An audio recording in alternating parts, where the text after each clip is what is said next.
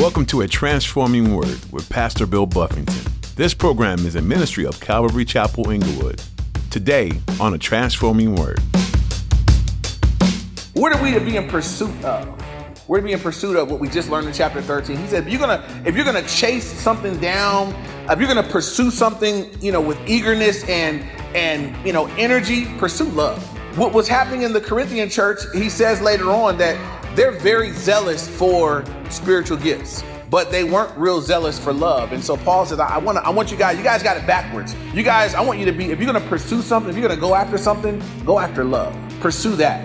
In this world, what do you run after? As you listen to today's message from Pastor Bill, he encourages you to chase after love. Let loving God, others, and yourself be your aim. Many people are zealous for the spiritual gifts from God, but not love. The Bible says that without love, your efforts are pointless. Pastor Bill exhorts you to live your life like Jesus by showing and demonstrating love. Let love be what you're eager for. Be in pursuit of how to show love and to be more loving towards others. Now, here's Pastor Bill in the book of 1 Corinthians chapter 14 for today's edition of A Transforming Word. What we're going to do today, for you guys who are with us in chapter 12, we looked at a number of different gifts.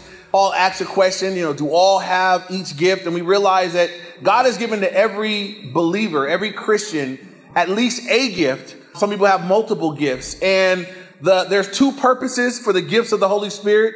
Who can bless me this morning and tell me what they are? Say it loud, Miss Monica. All right, so the purpose of the gifts, if y'all don't got it locked in yet, is to glorify God and edify the body. Glorify God, edify the body. Are any of the gifts to show how tight I am spiritually?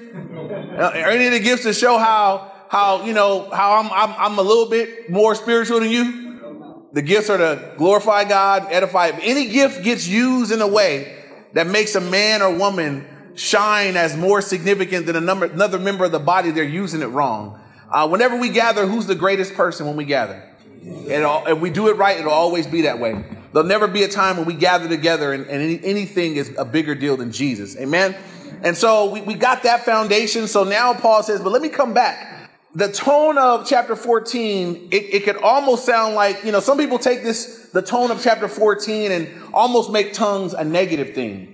And Paul does a really great job of I think, giving us the balance, because this is what happens to people. Sometimes we'll see the misuse or the abuse of something, and then we just shy away from it altogether. And that's bad too, right? If God gave a gift and it has some purpose and some benefit, I want to know what the gift is, how it's to be used, that it might glorify God the best. So that's what we're going to learn today in chapter 14. So look at chapter 14, 1 Corinthians, verse 1. First thing it says is pursue love and desire spiritual gifts, but especially that you may prophesy. And I stopped here when I first kind of was going through this and reading it. I'm like, okay, what are we to be in pursuit of? We're to be in pursuit of what we just learned in chapter 13. He said, if you're gonna chase something down, if you're gonna pursue something, with eagerness and energy, pursue love. What was happening in the Corinthian church, he says later on that they're very zealous for spiritual gifts, but they weren't real zealous for love. And so Paul said, I want you guys got it backwards. You guys, I want you to be, if you're going to pursue something, if you're going to go after something, go after love. Pursue that. Pursue loving God, pursue loving one another, pursue loving those of the body of Christ. He says, pursue that with everything you got. He says, pursue love, but he says, desire spiritual gifts. So it's not that, and it's a little bit of a lesser, if I'm to pursue something, I'm going after it, everything I got. If you look up the word pursue, it means to seek after eagerly, earnestly endeavor to acquire. I really, really want this. If I'm going to go after something, it says pursue love. And again, I can't redo chapter 13, but if you find, and I know I've seen at times in the body where somebody could be, maybe people go off in tongues and got all kind of prophetic words, but they don't got no love. Anybody know people that are speaking tongues and cuss you out? What spirit is that? It's not the Holy Spirit. So I know people like that. I know people that are, shabba-dabba-da, and then, cross them just a little bit, and then it'd be a whole nother language that they speak in. So a 4-letter language. So that's not the Holy Spirit, So he said, if you're going to pursue something, if there's something that you're going to go after love. that will honor God. That will bless his heart. That will be a blessing to the body. It's more of a blessing than any gift that we just will love people. There are times where people come in broken down, just love. That's going to mean more than anything I can muster up. There are times where people come in here and I'm taught. I use my gift. They needed a hug. They needed somebody to just hug them and love them and pray over them and let them know that, hey, we're standing with you through what you're going through. And so we need to pursue that. And so make sure, and now he doesn't say pursue love and forget the gifts. So I want to make that distinction too. He says, pursue love. He says, hey, but desire spiritual gifts. This is good too. These are good too. I got a purpose for these gifts as well. And so now look at verse 2. It says, for he who speaks in a tongue does not speak to men, but to God. For no one understands him. However, in the spirit, he speaks mysteries. So first question we answer here is, when a person speaks in tongues, they have the gift of tongues. They speak in tongues.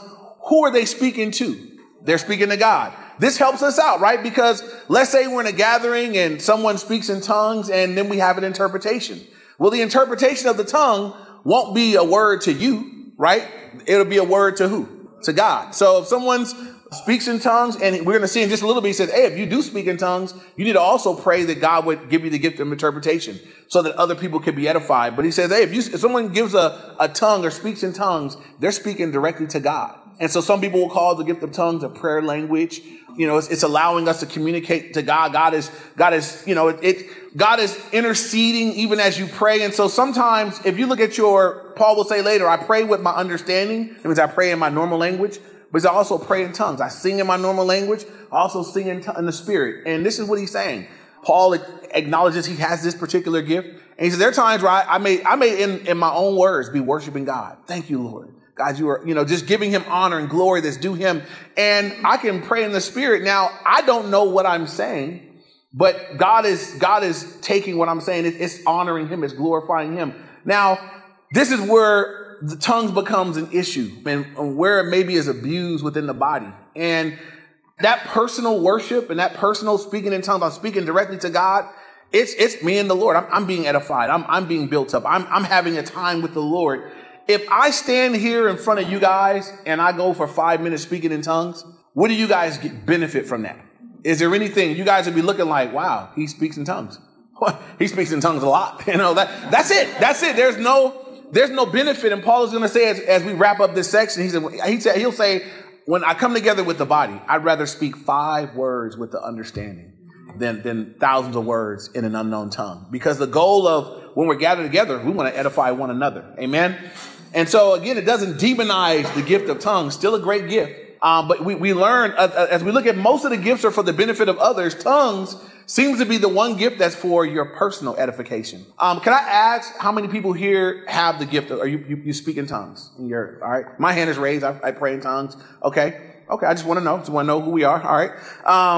And we're going to see as we go through this that we want to ask God about each one of these particular gifts. Does everybody speak in tongues? We learned that in the last chapter. Paul says, do all prophesy? Do all speak in tongues? And the answer was no to everything. So do I make someone who doesn't have people raise their hands? If you didn't raise your hands, are you less spiritual? No. Do you have less of a relationship with Jesus? No. Do you have less access to Jesus? No. I just want to make that clear because those are the things that people start doing. If we make it seem like those that speak in tongues are really, those are the on fire believers. You guys that don't have it, you guys are bordering lukewarm. You need to be asking for more. What you create in a church when you do that is you'll create a bunch of people that I'm going to just fake it then. I'm going to just, let me hear you do that one more time. Shabba-da-ba-da. Shada-ba-da-hana-shada-ba-da. You're going to have people that are like, and that's what, I think a lot of what we have in the church is that. People that are, it's learned behavior. There's no true baptism of the Spirit. There's no true gifting or manifestation of the Spirit. It's just, they watched it, heard it, and they're copying it. And so as you read through your Bible, when someone will receive the gift of the Holy Spirit or receive tongues, was anybody ever taught how to pray in tongues? No. God just gave it to them. They gave use of their voice. They allowed, they had to say the syllables or whatever, but God gave it to them. I will not teach a person. I will not say, okay, well, let's try this, say this syllable and then say it faster and then see if, now just keep doing it. That's tongues. No one has to be taught. I tell people, go home and pray. Lord, do I have this? And then be open. Maybe you do, maybe you don't. If you don't, so what?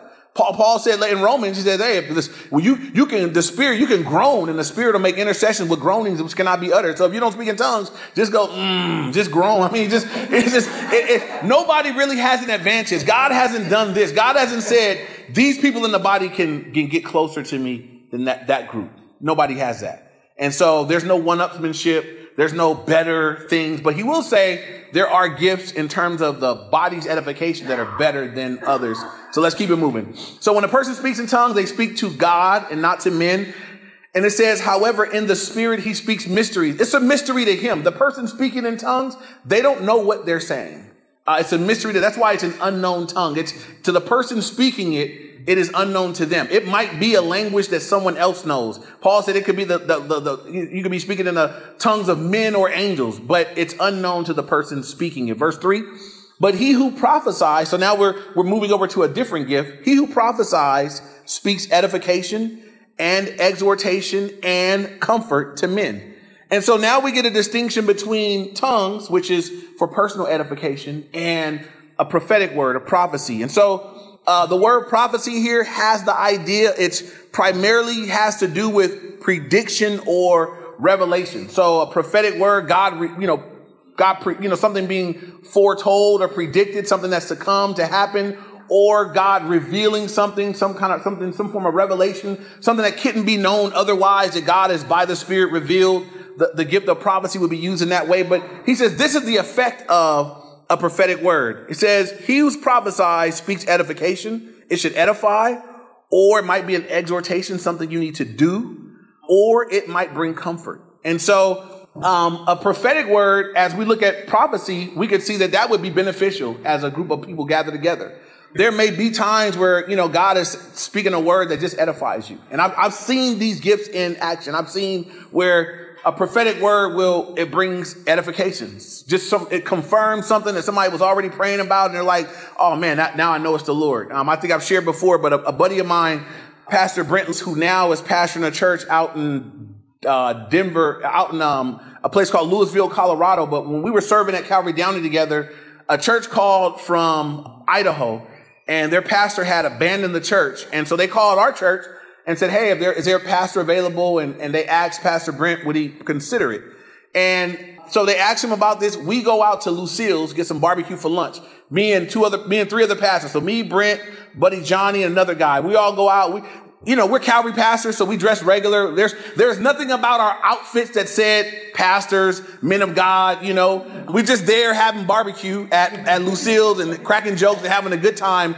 This lady gets up, walks over to our table, said, I'm so sorry to interrupt your meal.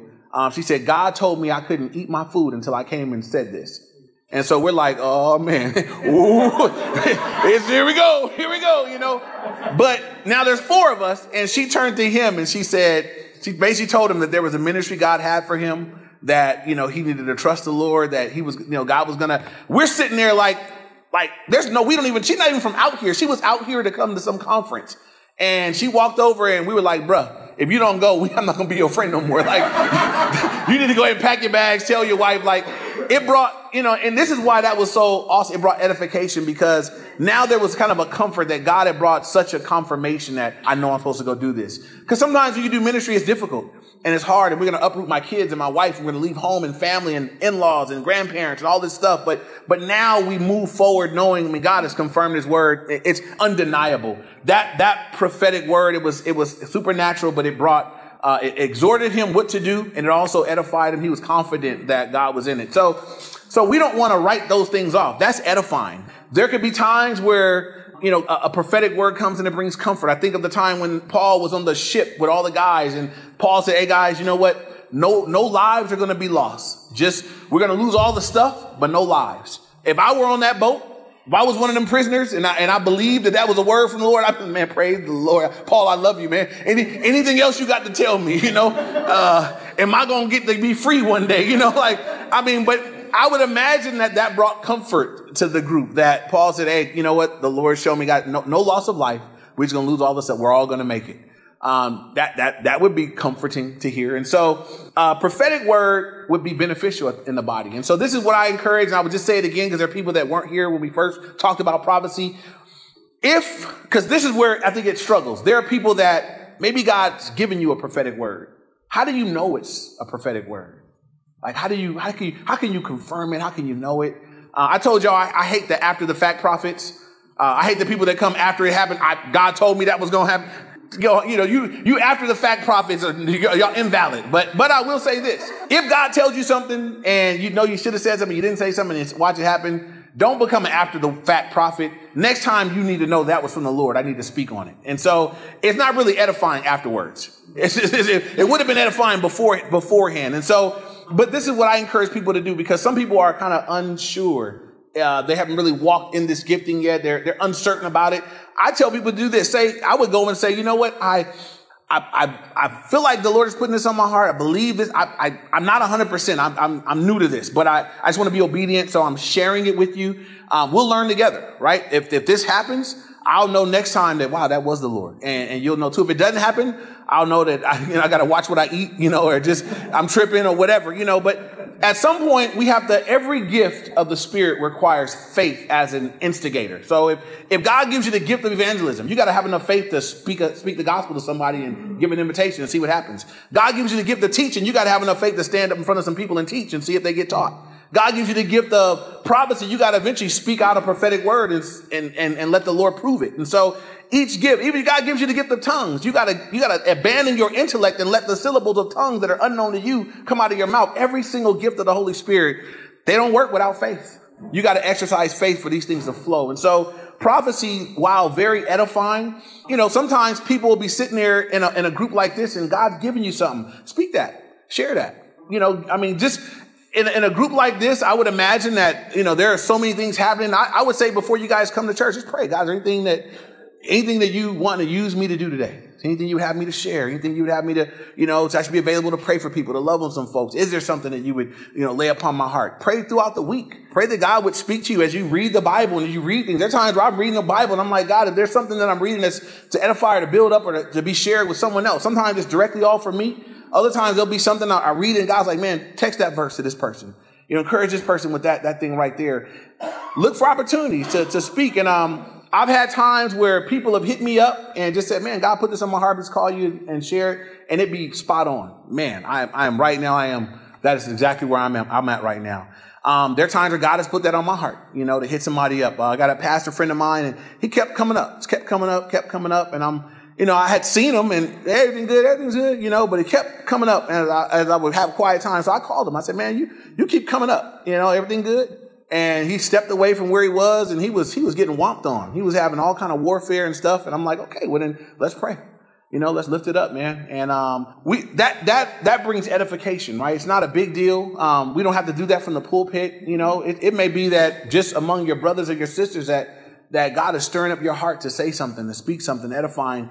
It brings exhortation, edification, and comfort to men. Verse 4 now, he who speaks in a tongue edifies himself, but he who prophesies edifies the church. And so he brings the distinction between the two gifts, why we would do one in the church and why we wouldn't do the other. Paul says, look, he who speaks in a tongue, he edifies himself. That's a self-edifying gift. And he who prophesies edifies the church. And so that's why, in a gathering, we don't, you guys know here, if you come here for a while, we don't have people standing up and going off in tongues in the assembly because it would be out of order. It would be weird. It wouldn't bring edification. Nobody would be helped by it. It would be out of place. Now, I will say this. There are times where I'm in worship and I'm worshiping and I'm singing the songs to the Lord. And there are times where, I stop singing the songs. I'll pray in tongues. Y'all don't hear me. It's not something that has to be done at a volume that everybody around me is like, what is he? That's not the song we're singing, Pastor, but there are times where I may feel moved. I want to pray in the tongues or pray in English, you have that liberty. But it's personal. It's not something that it wouldn't edify anybody else. It wouldn't be beneficial. I wouldn't do that. And we wouldn't have it here, but a prophetic word, something prophecy wise, and that can happen through the teaching, but it also happens as God speaks through individuals, one to another. And so we want to be open to the Lord using us in that way because, again, it brings edification, exhortation, and comfort. Those are all good things, and we want that. Verse 5 now, Paul says, I wish you all spoke with tongues, but even more that you prophesied, for he who prophesies is greater than he who speaks with tongues, unless indeed he interprets that the church may receive edification. And so at least we come to the conclusion that Paul is down on tongues, or that tongues is a bad thing or a negative thing. Paul said, no. I wish you all spoke in tongues. How wonderful would it be if y'all all spent time in personal devotion, being edified and built up? I wouldn't imagine a person genuinely spending time in prayer and intercession and praying in the spirit. And I wouldn't imagine we walk away from that time in the flesh. I wouldn't imagine that we walk away from a genuine just time of being with the Lord and worshiping and praying. And I wouldn't imagine we come out of that in a carnal way. And so Paul said, I wish you all I wish you all had the gift of tongues. But he said, but even more that we prophesy, that you prophesy. And he explains why. For he who prophesies is greater than he who speaks with tongues. Why? Unless he interprets that the church may receive edification. So why is the person that prophesies greater than him who speaks in tongues? Because he edifies the church. So unless the person that speaks in tongues also interprets. Once again, I've been in meetings where someone speaks in a tongue and we just say, I want to wait on the Lord for an interpretation. And the interpretation comes. Now we could say amen. I could listen to the interpretation of the tongue and say amen to that. That was, and whatever went forth in worship, whatever was spoken to the Lord in that unknown tongue, the interpretation will bring that forth. And to that, we could all say amen. And so it's, unless it's interpreted, nobody's edified. It would be better for prophecy to go forth. Now, verse 6. But now, brethren, if I come to you speaking with tongues, what shall I profit you unless I speak to you either by revelation, by knowledge, by prophesying, or by teaching? And so he says again, if I come to you speaking in a tongue, I don't edify you or benefit you in any way. But if I come speaking by revelation, something God has revealed, you would be edified. If I come speaking by knowledge, some supernatural knowledge, we talked about the word of knowledge, that would be edifying. If I came prophesying, telling you something, this is what God spoke to me, God's going to do this. All these things have the potential to be edifying. But if I come to you speaking in an unknown tongue, I don't really bring anything beneficial to the table. And so I don't want to skimp those real quick. He said, if I come speaking by revelation, by knowledge, or by prophesying. So real quick, how many of us do that? How many of us go to one another and speak by revelation or by prophecy or by knowledge that we're open to being used within the body in that way, that, God's just giving me this to share and I'm going to share it. I'm encouraging us that we would be a little freer in that. I think for whatever reason, I think some people are hindered because they're afraid to be wrong. Some people don't say nothing. They're like, I don't want them to think I'm that weird person, that spooky, dookie, Christian or whatever. But, sometimes when we act like that, we hinder what the Spirit would want to do among a group of people. And so it'll be made very evident, those that are off and weird. All you got to hear is, that's how you identify. You let somebody just keep giving words. And it's like, ain't nothing you said ever happened. Or people here's how false prophets give safe words. God's going to bless you. What week have I ever had that God didn't bless me in some way? It's just some generic, this week, brother, God is going to bless you. Every week I'm blessed. What does that mean? Give me something. When you look at biblical prophetic words, there's something that Paul said, we all going to make it. That means in 2 days when the ship comes to land, we're going to be able to look back and say, that was from the Lord, that wasn't from the Lord. We'd be able to verify that word pretty soon here, But people get real safe. They even get prophetic words that require something of you. God's told me, if you just be faithful, God's going to do this, that, and the other. Look in your Bible. You find when God has spoken and the finality in which it's spoken. God's going to do this, bam, because he's God and he's just going to do it. And so while I'm leery of that, and then we judge prophecies, we judge them and we don't just run with everything that we hear. But I think we can be so cautious at times as believers that we don't experience the move of the Spirit in the way God would have us to.